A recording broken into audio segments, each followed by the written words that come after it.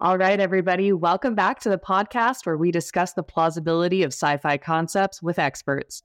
I'm your host, Heidi Campo, and today we're exploring the science behind super soldier serums in Captain America. All decks prepare for hyperdrive. Activate tractor beam. 60% hyperspeed. Ready for light speed? No, light speed is too slow. All right, reality check. The signs Of fiction. Joining us is Dr. Escalante, and Dr. Escalante is currently an assistant dean and professor of kinesiology at California State San Bernardino. Did I say that right? That's right. Oh, so good. And he is also the vice president of the International Society of Sports Nutrition, chair of the NSCA Bodybuilding and Fitness Special Interest Group, scientific advisor for the National Academy of Sports Medicine, and a competitive bodybuilder for, get this, over 20 years. That's amazing, because most bodybuilders, they do one show and then they're out, because that's a lot. It's a lot to go through. So 20 years resume as a competitive bodybuilder is amazing. So stay with us to the end, where Dr. Escalante is going to be tackling our burning question, which is it even remotely possible to enhance our soldiers like they do to Steve Rogers in Captain America?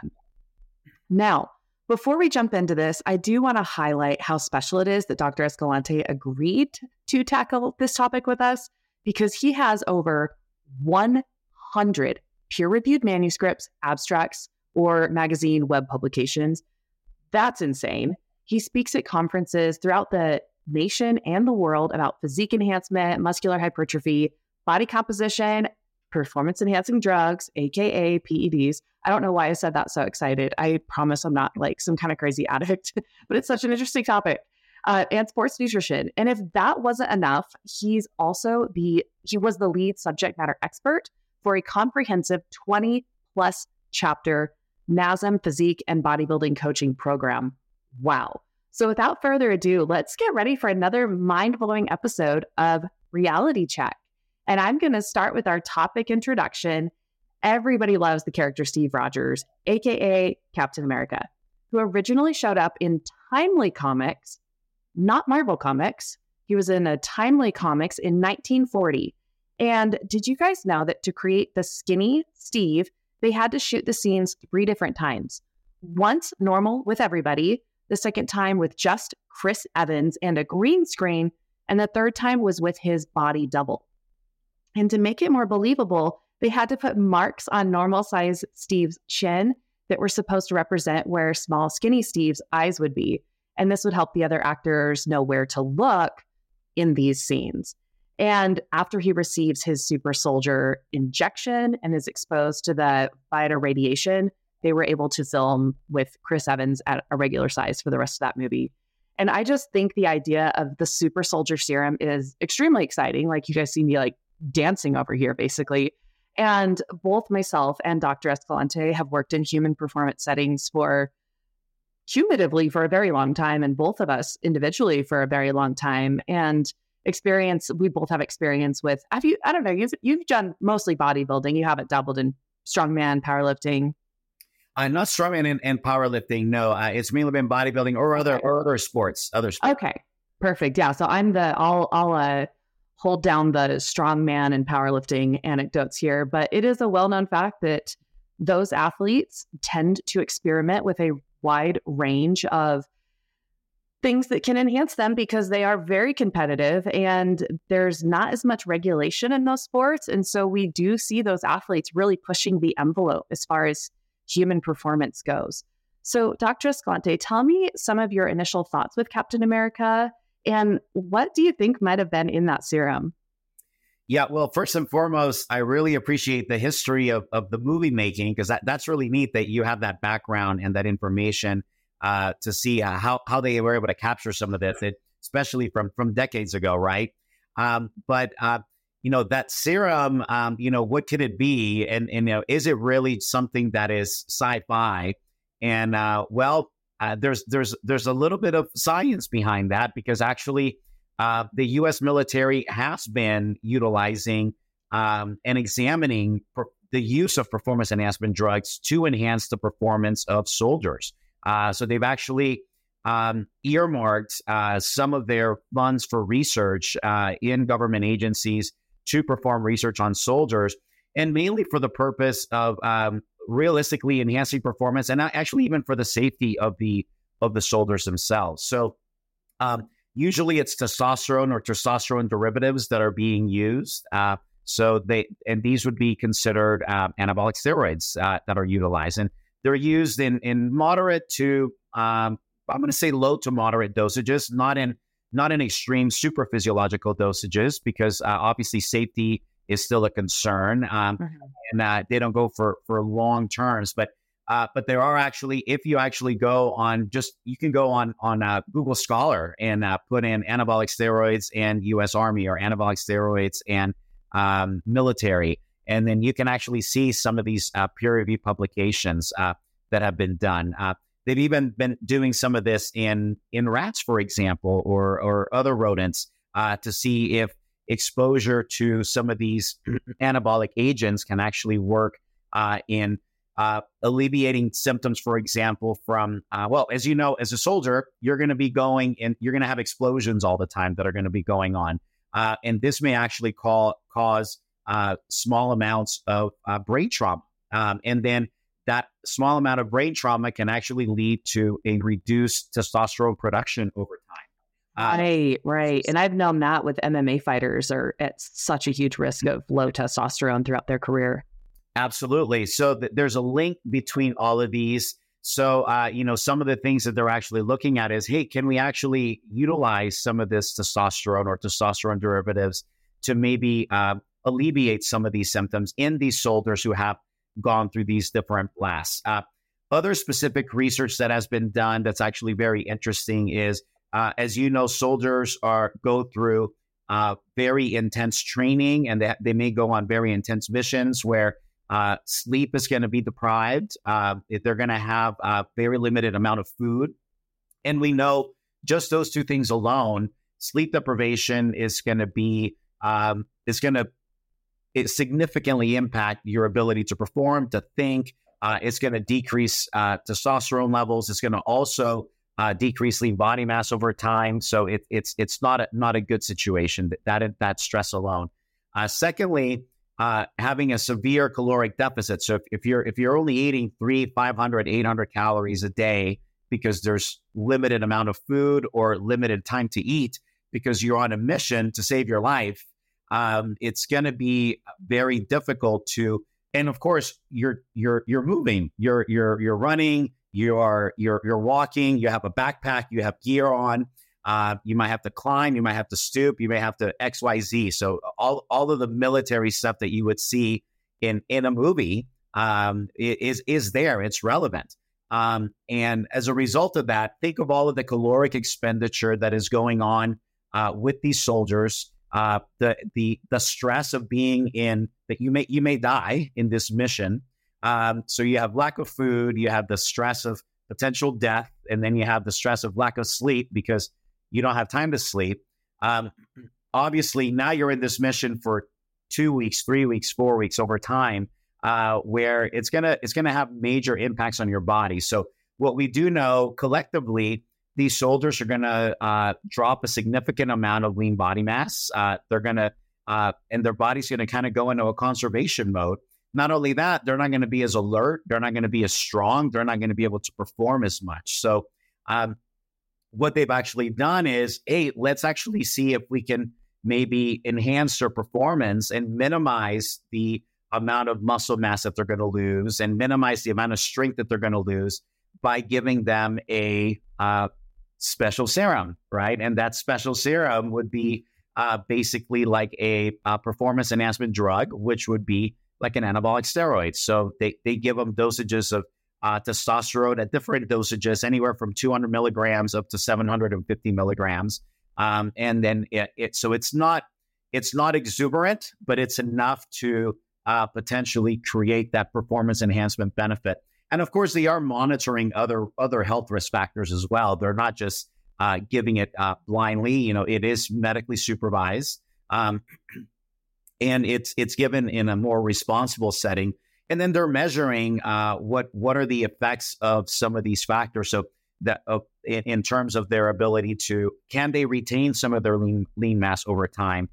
Does their strength maintain? Is it maintained over a period of time? So there are various studies that have actually been done in this regard. So this is the type of special serum that can be used by some of these different agencies that have been investigated. So it sounds like they're primarily using testosterone, and I know there's a cocktail of them out there. And I will say, disclaimer to anybody listening who's under 18, don't touch it. If you are still developing, don't even look into this stuff. Just look at it with a curious mindset. And if you ever do decide that it's something you want to look into, look, I can't stop you. Nobody can stop you, but please consult with a highly qualified professional before you touch anything that can chemically alter your body. And that'll be my soapbox. If you want to add anything to that, you can. But now I do know that Anavar was originally designed to help prevent muscle wasting. So is that something that could potentially be beneficial to them as well? Or are there potentially harmful side effects that would minimize the benefit to them? Yeah, there are. So Anavar is obviously a testosterone derivative, but the way that it's usually administered is orally.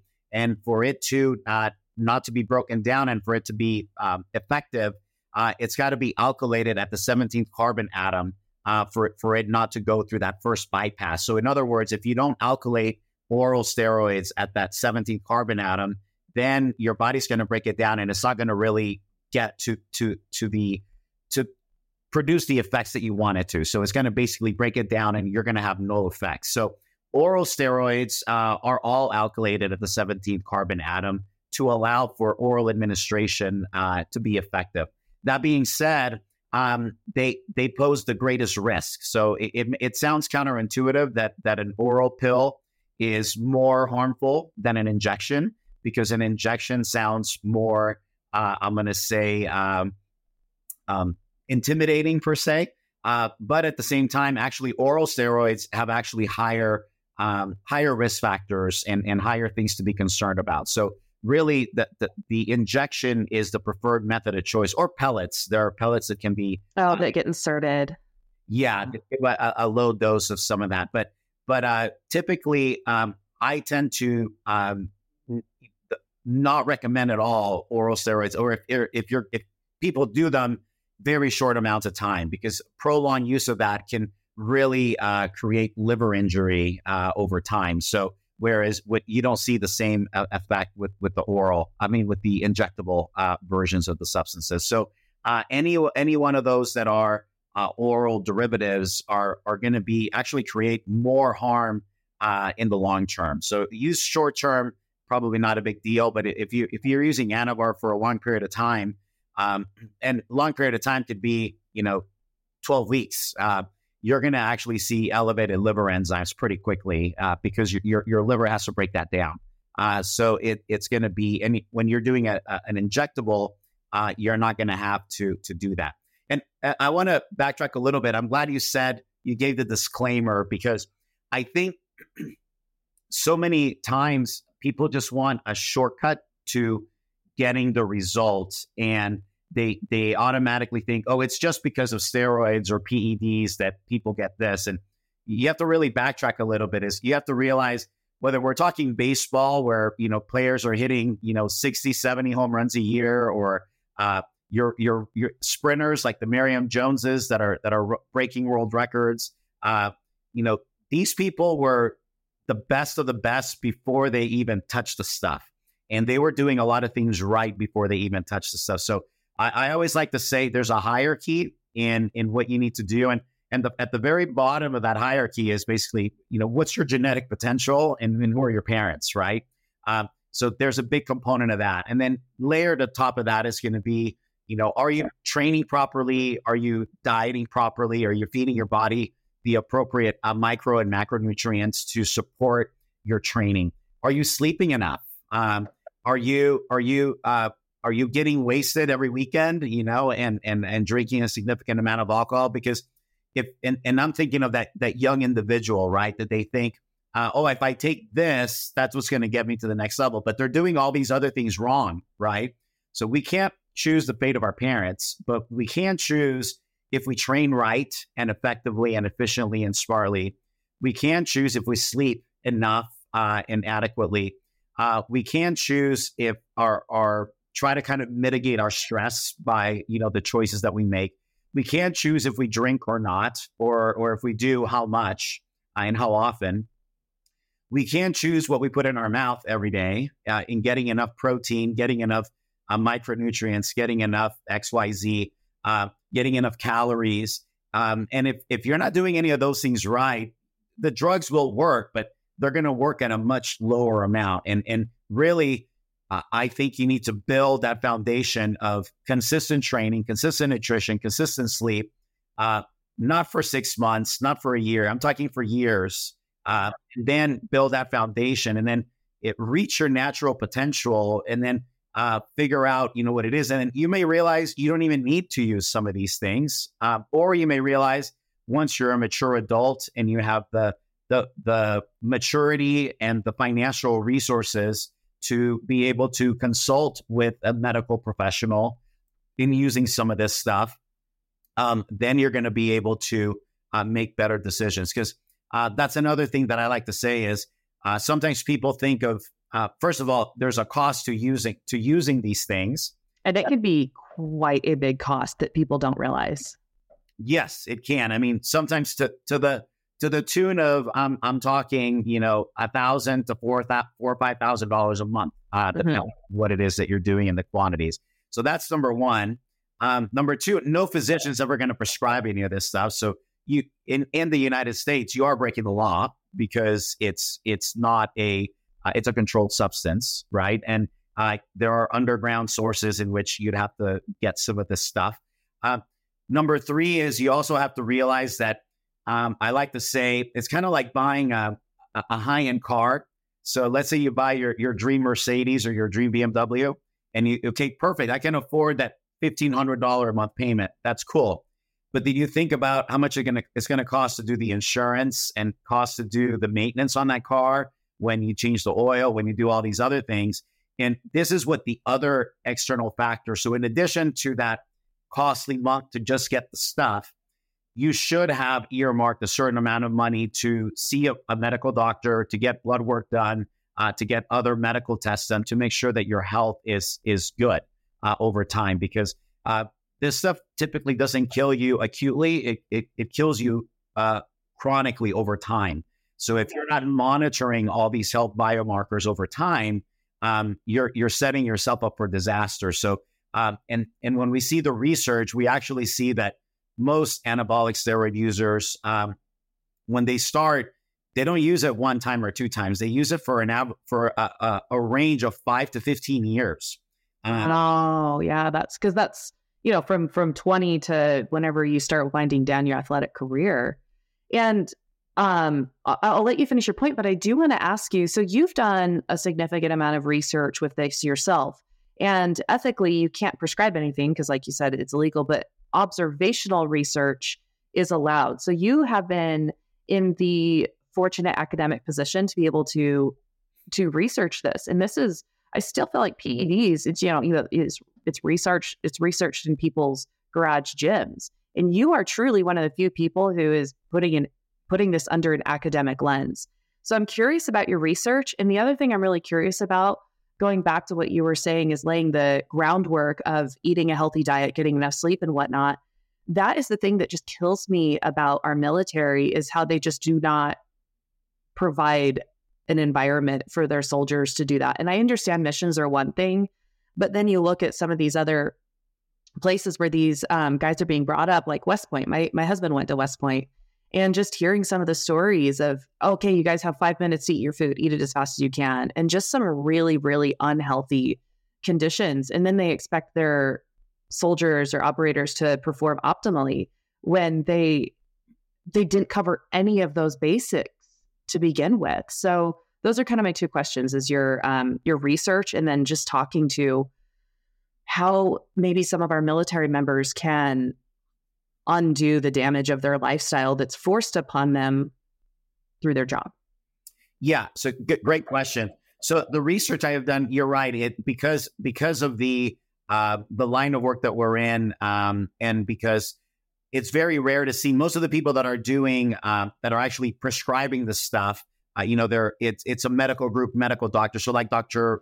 Pope is a famous researcher in Harvard who actually does a lot of this stuff. He's a medical doctor and a PhD, and he is actually one of the few people that has prescribed people some of these things. And again, it's medically supervised. That being said, you can only give so much drug, right? So the highest quantities that have been reported in the literature are somewhere around 600 milligrams per week of testosterone, which is a high amount, but it's relatively a low amount compared to what is used in the field.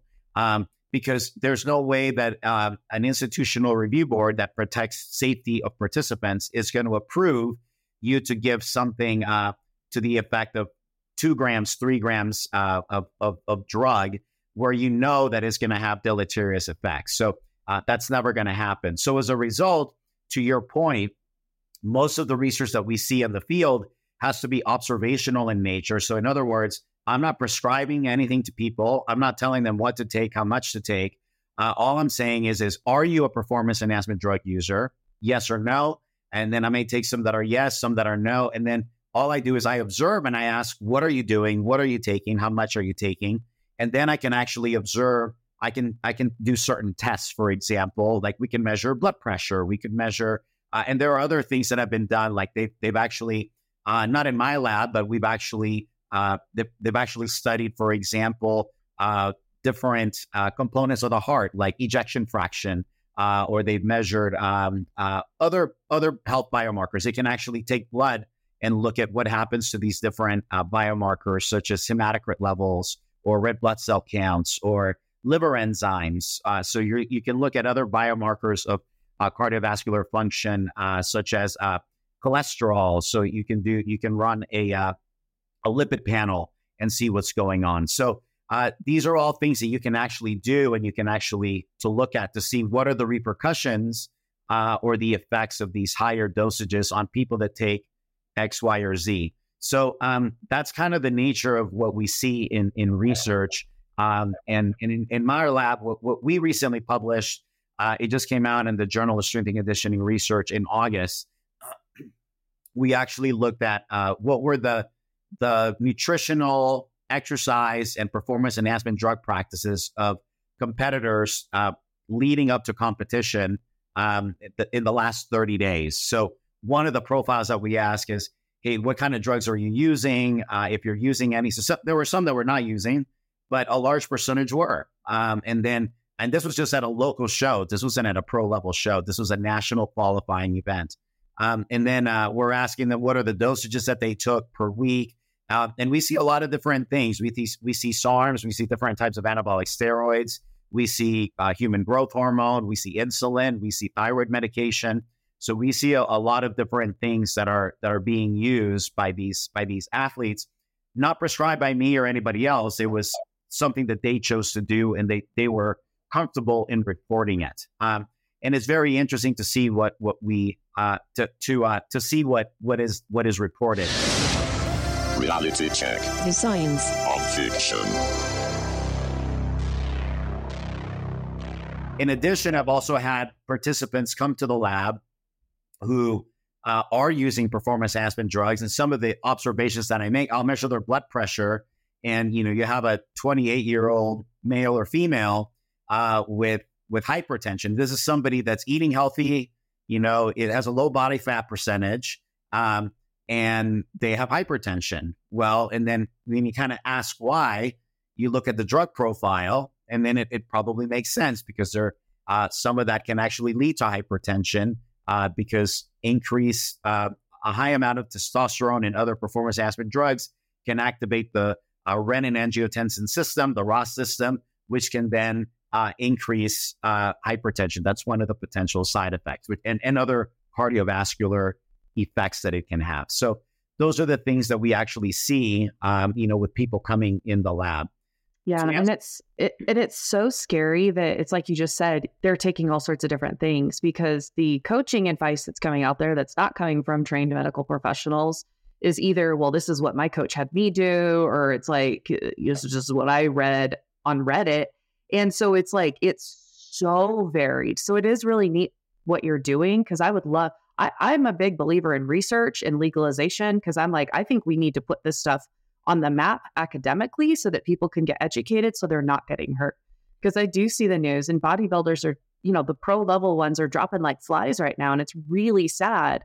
And if we did have more education going into this, we could save a lot of lives and not have such varied results in what people are taking. And people could understand their left and right limits of what's safe and what's not, and what's maybe pushing it in a little bit in the red, but it's okay if you're doing X, Y, or Z. And I think that's really cool what you're doing. Yeah, thank you. No, I appreciate it. And we did just publish a paper at the end of 2022 looking at, we looked at autopsy reports of bodybuilders who died under the age of 50. And it was actually, this is related to cardiovascular deaths. And, it's amazing and scary when you see what is there. The average age of death was like 36, 37 years old. And I mean, we saw an individual died, 26 years old, dying of cardiac complications. That's not a normal scenario when you see it. And then when you actually see the autopsy reports, you see, what did these individuals have in common? Well, the weight of the heart. So the heart got too big, essentially. So we have cardiac hypertrophy occurring, where the average human heart of a male is about 370 some grams, whereas these individuals were basically at, close to 600 grams. The highest one. Wow. You're kidding me. Yeah. So you see a lot of this, and then you see left ventricular hypertrophy that's prominent in a lot of them. You see atherosclerosis that's very common in a lot of them. So you see some common threads, and you can't say cause and effect, right? But there's definitely a smoking gun, and you need to investigate further, because there are other components that are going to contribute to some of this. But nevertheless, one common denominator is the amount of anabolic steroids that they are using in the polypharmacy that you see. So that's very common. And that's probably why we see the military sticking to smaller doses of testosterone, which kind of circles back to my other question, is how can service members or operators mitigate, all the atrophy and the issues that they're experiencing in the field, or even just guys going to West Point or in boot camp, or just, any military jobs, or even first responders for that matter. Yeah. And I, this is kind of a difficult question, because I do see the point of, if you're a soldier, you kind of have to, if you're out on the battlefield, right, you don't have the luxury of eating every 3 hours. You don't have the luxury of sleeping 8 hours. You don't have the luxury of training. You don't have the luxury of water in a lot of instances. So as a result, I think the reason they kind of train them in this regard is because that's the reality of what their environment could potentially be when they're out on the field. So I think if they don't do that, they may be doing them a disservice, because then they've never experienced that.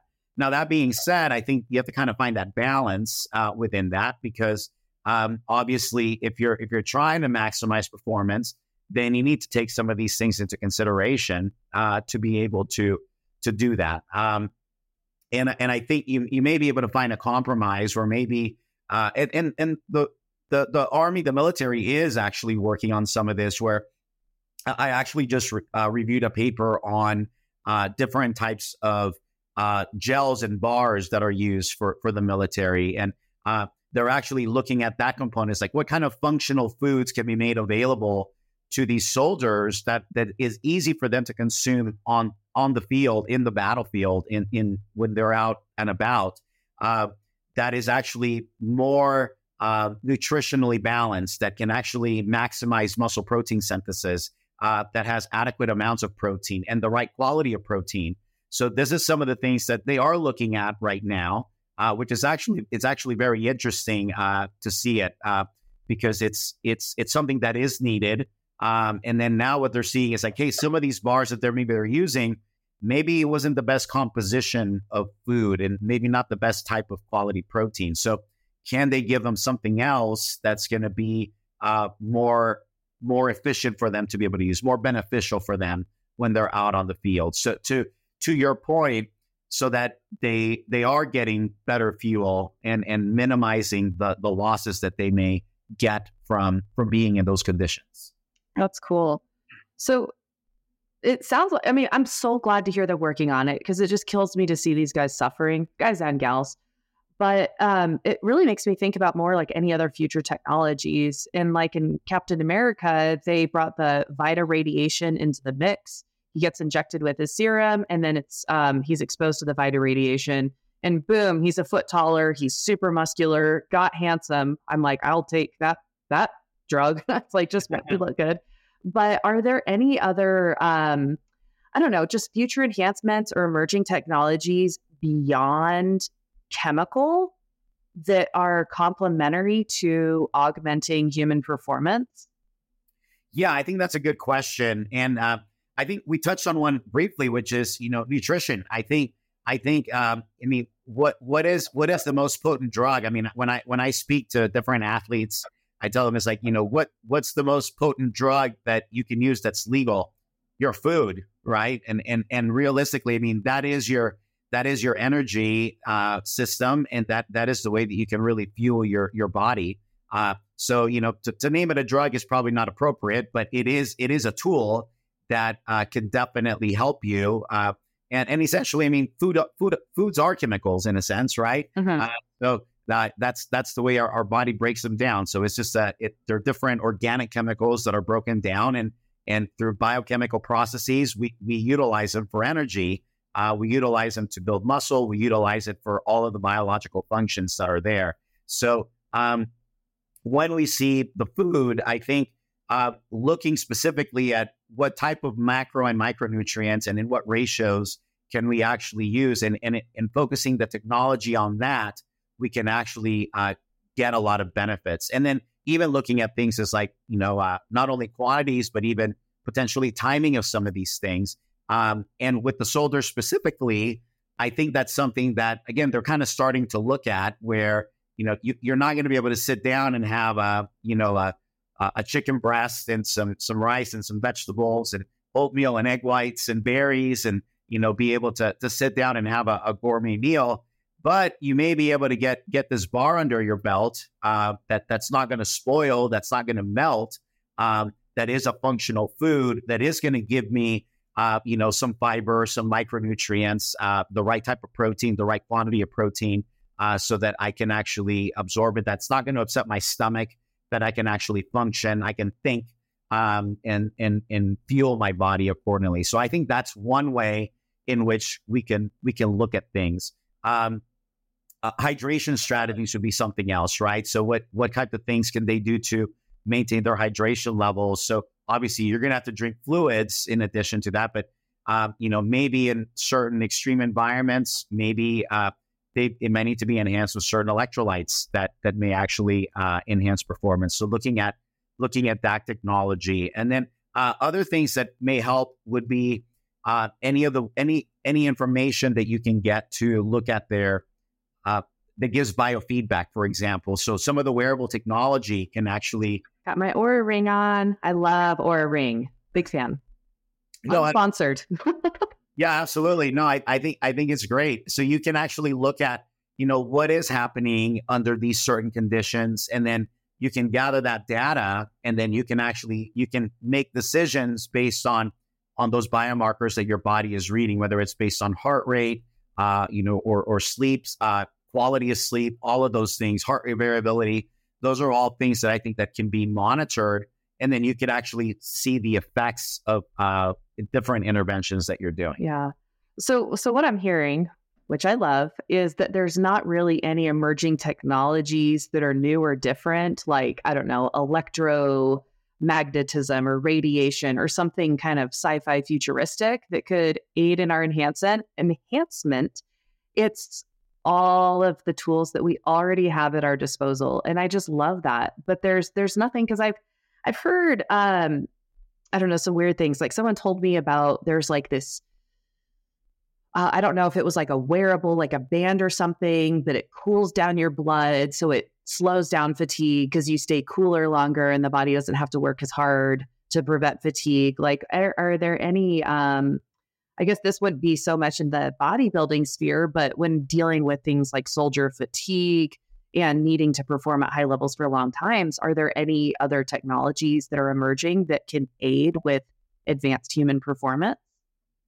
That I think I probably haven't read enough in that particular area to see what is available. I mean, I'm always a skeptic, when it comes to some of this, but I'm one of those that I like to learn from everyone. And then, just because I'm a skeptic doesn't mean that I'm not going to look at it. So what I like to see is like, okay, we have this technology. Here's the proposed mechanism of action.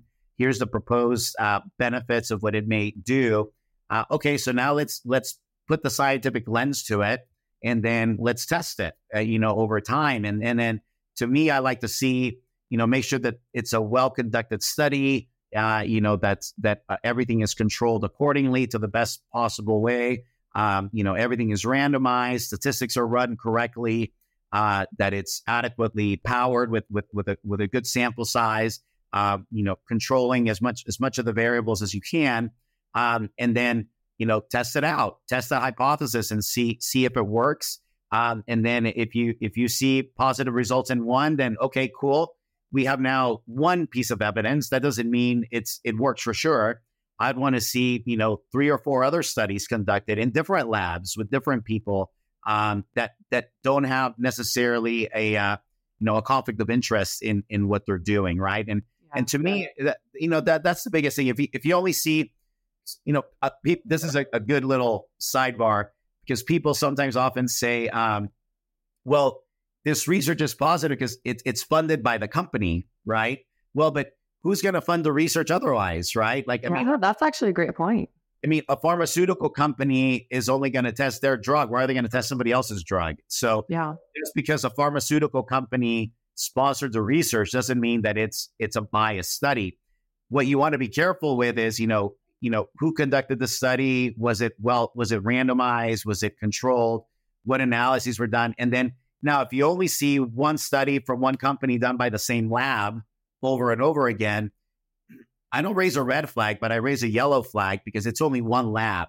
So, is there a relationship there? But now if I see that company sponsors research with lab A, B, C, and D, and now we see consistent results among all these different labs, then I'm going to be a little bit more accepting of that, because I'm going to see, because you may have one biased scientist that you may be able to buy out, but it's unlikely that you're going to be able to buy out 4, 5, or 6, because, as scientists, we take pride in our research and in our reputation. Reality check. The science of fiction.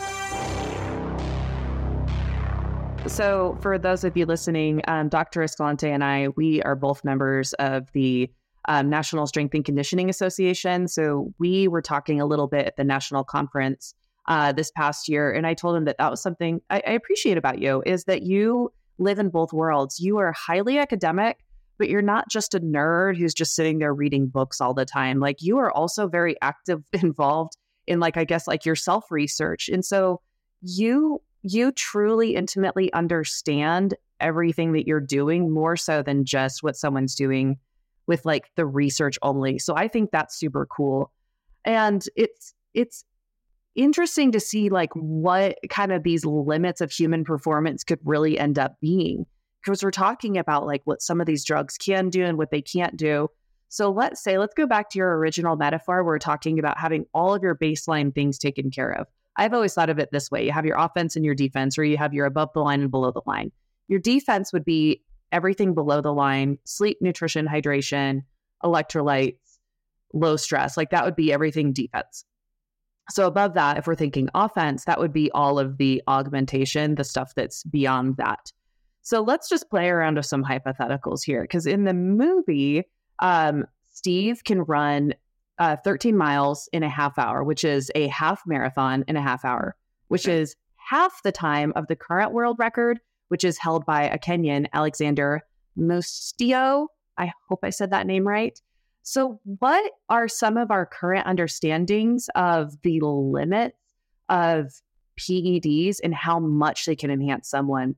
And I've always heard it described as like with those NOS boosts you put on the car from Fast and Furious. I've actually never seen those movies, but I know about them. But you can put one of those boosts on like a crappy little Honda Civic, and yeah, it's going to make it faster, but it's only going to go that much faster. Or you can put a booster on a Ferrari and it's going to fly.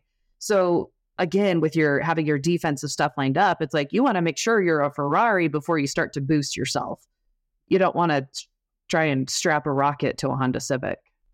Yeah, no, I think that's a great analogy to do that and to say that, because a lot of people do like to try to strap that booster on their old beat up, not even a Honda Civic. That's on their Pinto, their Ford Pinto from back in the day that's barely up and running. So so you're doing all these other things wrong, and then you want to take this shortcut to take this drug, and it's just not going to work. I mean, it's going to work, but it's not going to work at maximum capacity. Where if you have, like you said, all your defensive bases covered, now all of a sudden you're going to be able to do that. And then that being said, also, we can't choose our parents, and there's a lot of inter-individual variability in our responses to training, our responses to nutrition.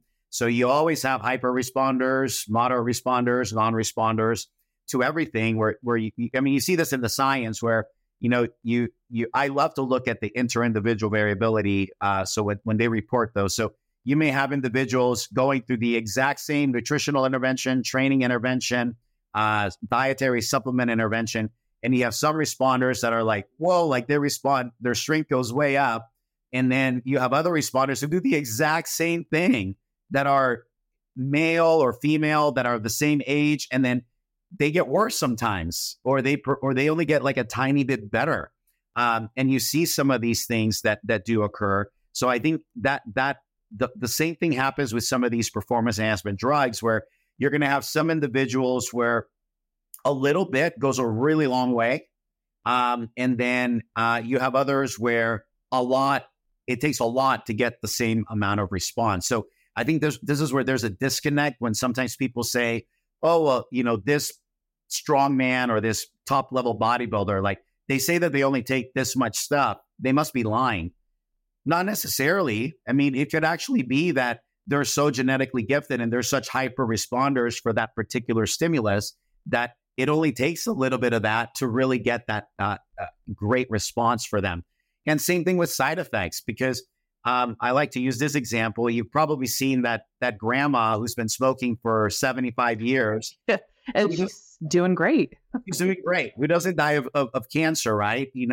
But with her, it's like she doesn't really respond negatively to this smoking stimulus. So same thing with the performance enhancement drug. You may have an individual where they can take a lot of drug and it doesn't really affect them negatively, whereas another individual, just a little amount of drug can greatly affect their cardiovascular system, their kidneys, their liver, et cetera, et cetera. So there's a lot of those different things, which is why we're going to kind of go back around to our first point, which is you need to monitor your health all the time to see what is going on with your health as you're using these interventions and different quantities.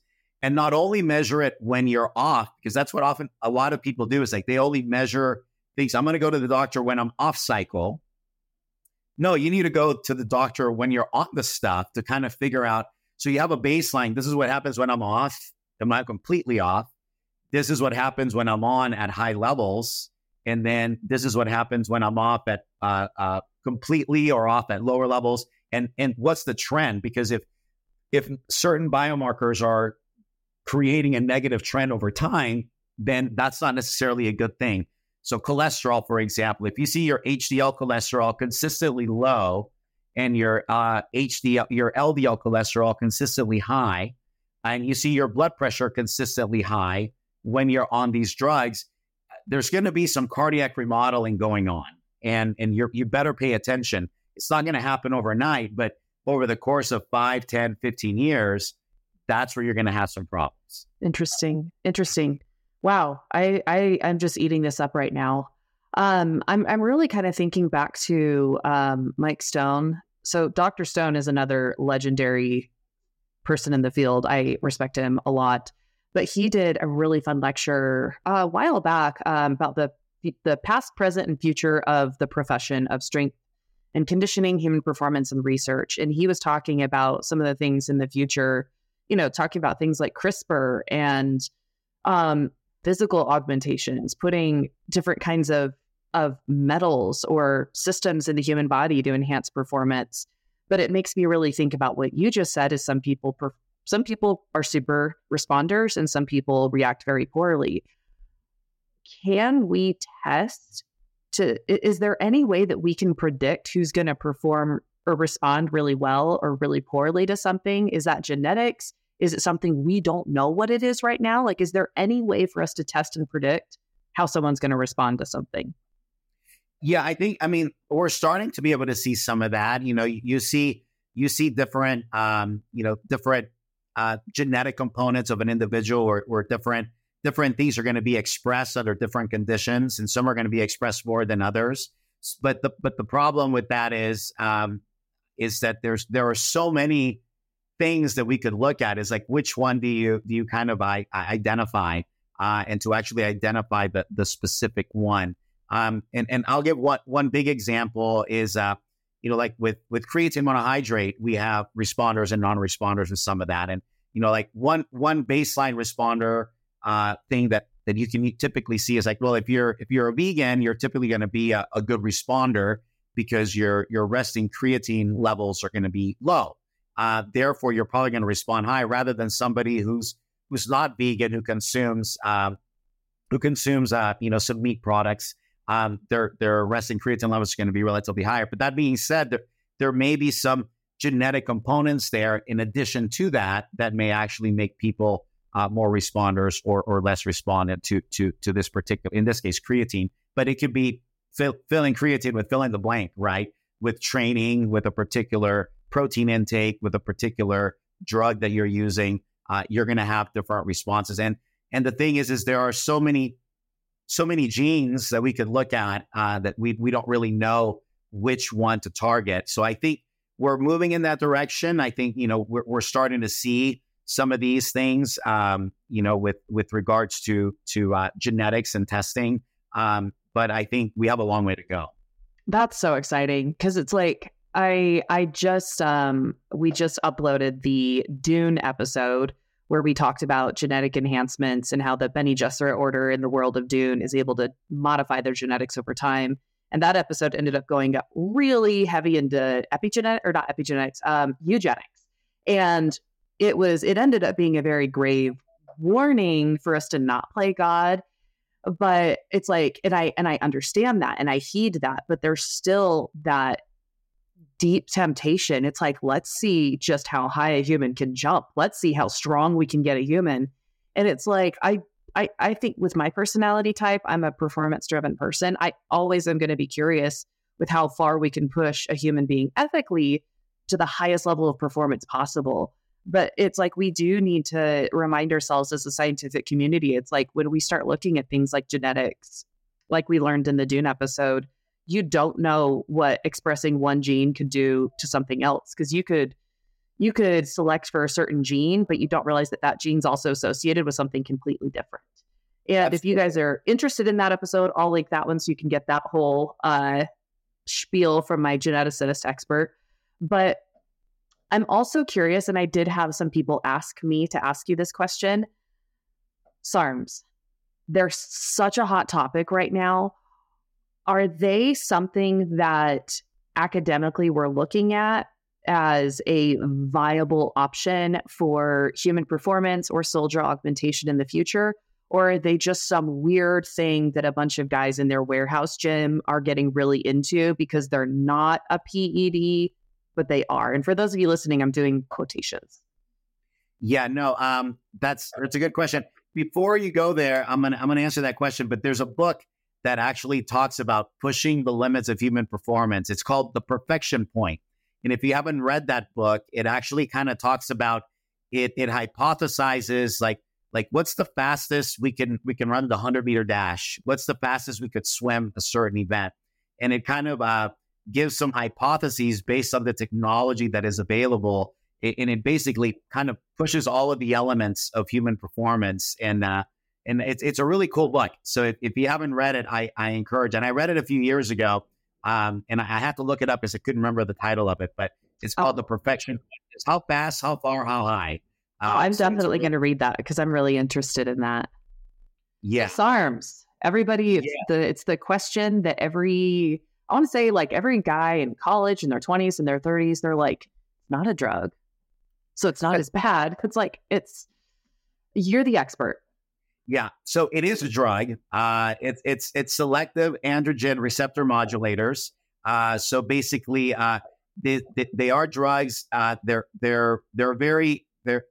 Most of them are not FDA approved for anything. There's very little that we know about them. And what we see, actually, there was an article published not too long ago by Dr. Darren Willoughby and his group of individuals. And they actually took an individual that was using some SARMs over a period of time. It was a case study. They did find some improvements in performance, but we see a lot of deleterious side effects. And in fact, what we see is the deleterious side effects are, as bad or worse than using anabolic steroids or other performance enhancement drugs. And that the amount of benefit is actually not as good. So, wow. You wouldn't know that with the bro science. The bro science loves it. Yeah. So what we see is there's really not a lot of, I mean, if you're going to choose, if you're going to cross the road, so number one, a SARM is still crossing the road. So it's not creatine. It's not protein. A SARM is crossing the road to a performance enhancement drug. So it's a type of performance enhancement drug. How effective is it? Not very. That has a lot of side effects. And we know very little about them. Again, there's been a lot of research on anabolic steroids over the years because they were used and they are used medically and prescribed medically for a lot of different reasons. So we have research going back, 60, 70 years plus in that arena. SARMs, we don't have a lot. And in fact, again, this is why most of them are not FDA approved. So you're really not going to get the same benefit. And you're going to probably get as much, if not more, side effect. So the risk to benefit ratio is different. The one group of individuals where it's a little bit different is with females because they do have that ergogenic benefit. They do still have some potential consequences, but the main thing is the virilization is usually a lot less with them. So virilization in females is going to be typically less with SARMs than with others, dosage appropriate. That being said, we have a lot of research today on the effects of females in using anabolic steroids because what is the biggest thing that we see a lot of people doing, which is just basically the transgender population, right? Oh, yeah. I wasn't even thinking about that, but that's massive hormone usage. It's huge. So if you have a female that wants to become a transgender male, what is the number one thing that they're prescribed? It's going to be testosterone. So we have a ton of research on that. And we know actually where you cross the line because the side effect for a female who doesn't want to look like a man would be virilization, right? So, but where you cross that line because that's a desired quote unquote side effect for a female looking to be a transgender male. They want to look like a man, right?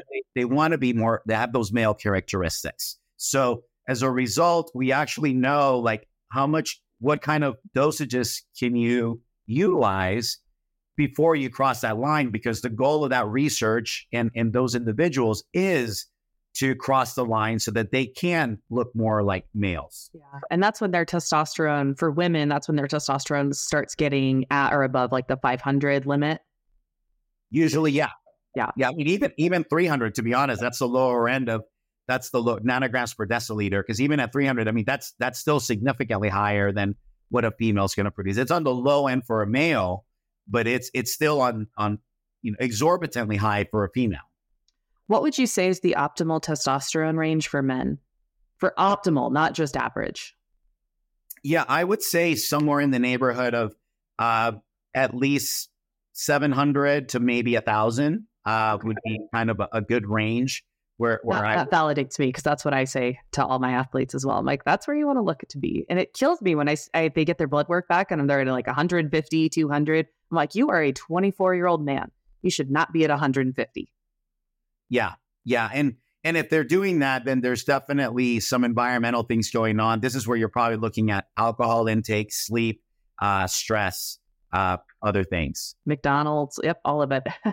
So I have one more question before I let you say if there's anything else you wanted to cover. But would peptides are peptides similar to SARMs in the fact that they have more negatives than positives, or are they a totally different animal? Yeah, they're slightly different, but at the same time, I think it's one of those where there's not a lot of research in them either. So I think a lot of what we see is anecdotal. So as a result, it's one of those where you really have to take it with a grain of salt. And I mean, you just have to be so careful. I mean, I don't know if you remember, I can't remember the young gentleman's name right now. I'm blanking on it, but Boston Lloyd. So Boston Lloyd died at 29 years old. Okay. And Boston Lloyd, he utilized anabolic steroids, yes. But in addition to abusing anabolic steroids for many years, he was his own self-experiment. He abused everything, including these peptides and various types of peptides. And I mean, at the end of the day, it's like, you don't know what you're putting into your body. It's you don't know what their side effects are. And he was utilizing them in higher dosages. So, it's like, yes, he did die. This is one good example where, it's not always cause and effect. A lot of people say, well, it's because of the steroids. I'm like, well, he was taking anabolic steroids, yes, in high dosages, but he was taking a lot of other things or well above and beyond that, which contributed. I mean, and he ended up having an aneurysm and he passed away, but he was already on, he was like on stage 4 liver or kidney failure. It's so sad at that age. Well, it makes me think also like Rich Piana. And I remember when he died, everyone was just like, the steroids were probably just a fraction of the drugs that were in his body when he died. Because that guy was taking everything possible and probably things that we haven't even heard of. He was the drug guy. This has been amazing. Has there been any other things that you wanted to touch on or that you really wanted to mention to this audience before we get to our reality check moment? Because you're like, I could talk to you all day, but I know you've got important things to do. So what are some other maybe important things you wanted to share with us? Yeah, I think I'm gonna double dip on the importance of working with a healthcare professional to get your health checked. And this is whether you're on drugs or not. I mean, I think a lot of individuals that are healthy, they avoid going to the doctor and getting regular blood work done. So, I think at minimum once a year to check all of those things. But definitely if you're using performance enhancement drugs, that should be something that you do 3 to 4 times a year and visit your doctor at least a couple times a year to get all of those things in check and make sure that you're monitoring your health over time, because otherwise you're just putting your head in the sand and you're not really looking at what's happening. And you may look great on the outside, but you're rotting on the inside. And then before you know it, you're going to be a statistic, and you don't want to be a statistic. Yeah. And there's so many resources for that. There's even online systems that you can do subscriptions where it's blood work. They keep your blood work all in like a nice database. And if you have any recommendations for those, you can email me and I will put those in the link or in the description box below. But let's do our reality check moment. You ready? Let's do it. So on a scale of 1 to 5, how realistic would you say that Captain America's transformation was from pure fiction to science fact? Well, considering he ran a 30-minute half marathon, I would say it's probably a 3, just because it was that's still very extreme, regardless of what you're taking. But regardless, there's definitely some likelihood that something was working. Awesome. Well, there you have it. We got a 3. So thank you so much for coming on. Are there any other promotions, places where people can reach you? If people want to follow up about your research, where's the best places for them to get a hold of you? Yes, I think the easiest one is via my social media on Instagram, which is at Dr. GFit. That's all spelled out. So Dr. GFit. And you can find me there, or you can actually just Google me, Guillermo Escalante, CSUSB, or Guillermo Escalante Bodybuilding. You'll get access to my website, or you can find me on my university website there, and you can find my contact information. Perfect. Well, I'm definitely excited to read more of your research that you're working on. And I know, we've done so much the past 70 years of research, and the next 20, I think, are going to be even more exciting because we have such a greater foundation to build on. So I'm excited. So thank you, everybody, so much for coming on Reality Check today. Let me know in the comments if you agree or disagree with Dr. Escalante's score of the Super Soldier Serum. And if you have anything interesting to add, or questions, or anything that you wanted to add to the conversation, please let us know in the comments. Till next time. Reality Check. The science of fiction.